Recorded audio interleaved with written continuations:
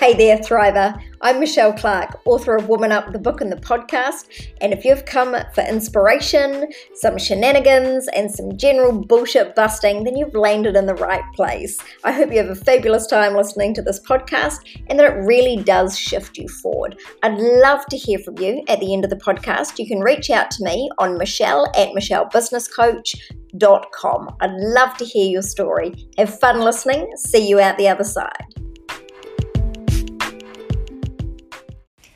How to kill your business. Hey, you've got Michelle Clark here, the author of Woman Up, the podcast and the book. A bit tongue-in-cheek, the title of my podcast today, but I want to talk a little bit about how not to kill your business, really. So we take a beautiful thing, something straight from soul, something that really sings to our tribe and makes us feel expansive and therefore is going to get all the clients and make us all the money, and we trample all over it. We squash it into a box, we kill the vibe, and then we wonder why the hell it didn't work, why the hell it didn't launch, where the hell are all the clients.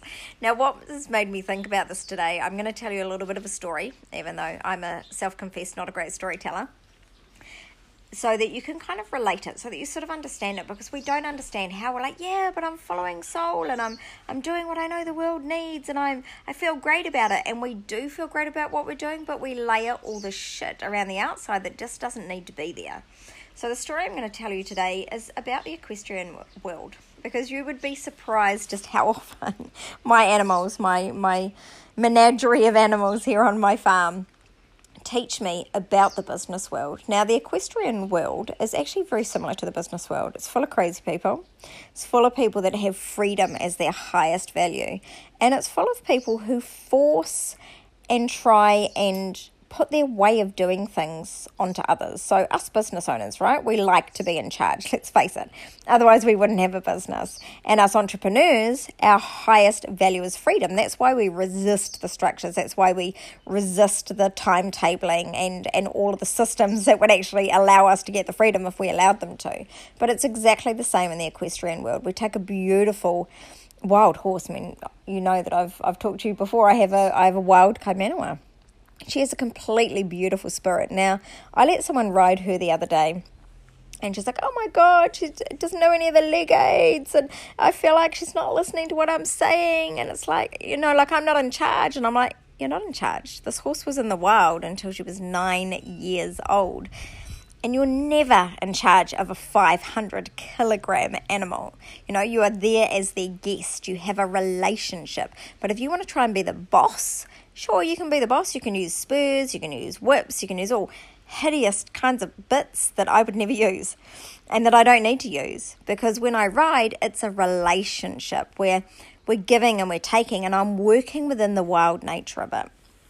Now, this is where it's similar to business, where you get this wild idea and it's free, and then you try and put a bit and a bridle and a whip and spurs all over it and fit it into something that you think it should be, and let it, instead of allowing what it should be. So what some people do in the equestrian world is they take a beautiful animal and they teach it leg aids and they make it go down on the bit, and then they're like, oh, this horse is dead, like it's dead in the eyes, it's dead in the soul. Yeah, because you're making it run around in a circle, doing the same shit day after day after day, and it does what you ask, and then you ask it to do the same thing again, and it does what you ask, and in the end, its little soul just gives up. And that was you, right? Back when you're in your job, do you remember?